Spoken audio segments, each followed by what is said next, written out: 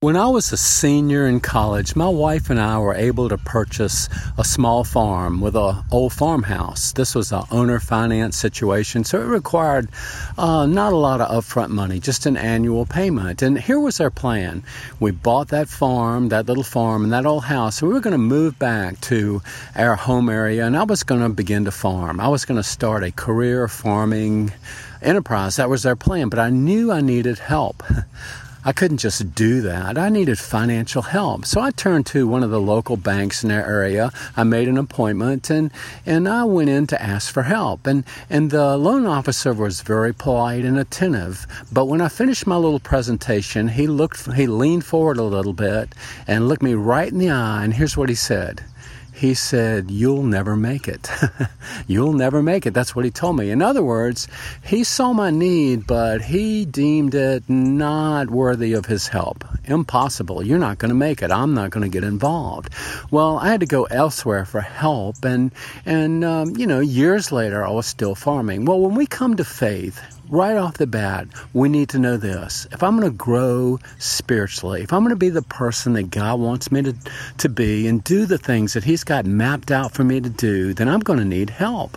But fortunately, it's not like that financial help situation. We'll never hear this from God. You'll never make it. Well, you'll never make it is a part of the equation, but God's willing to help. You'll never make it on your own. However, if you turn for me for help, I'll help you. We can do this thing. God becomes the provider of everything we need to prosper spiritually, and He also becomes our spiritual cheerleader. He's the one that wants us to succeed. He's the one that will supply what we need. Jesus put it this way when He talked to His disciples. He passed by a fruit tree, and He said it's kind of like this. I'm the vine and you're the branches. Without me, you're not going to succeed. You need to be attached to me to make spiritual progress. And that's the way it is for each of us today. On our own, we're not going to make it. I'll never make it on my own. But with the help of God, there's nothing in His plan for me that can't be accomplished. I can do the things that He wants me to do. I can be the person that He wants me to be. I'll make it with His help.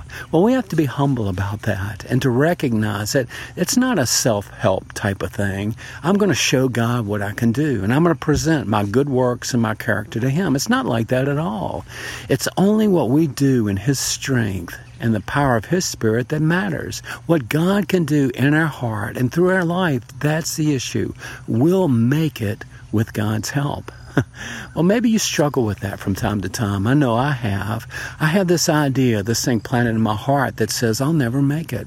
I'll never get past this point. I'll never see any change in this area. I'll never do the things that God wants me to do. I'm not even sure I know that He has things that He wants me to do. I'm not going to make it. Well, that's just a thought process that I need to set aside.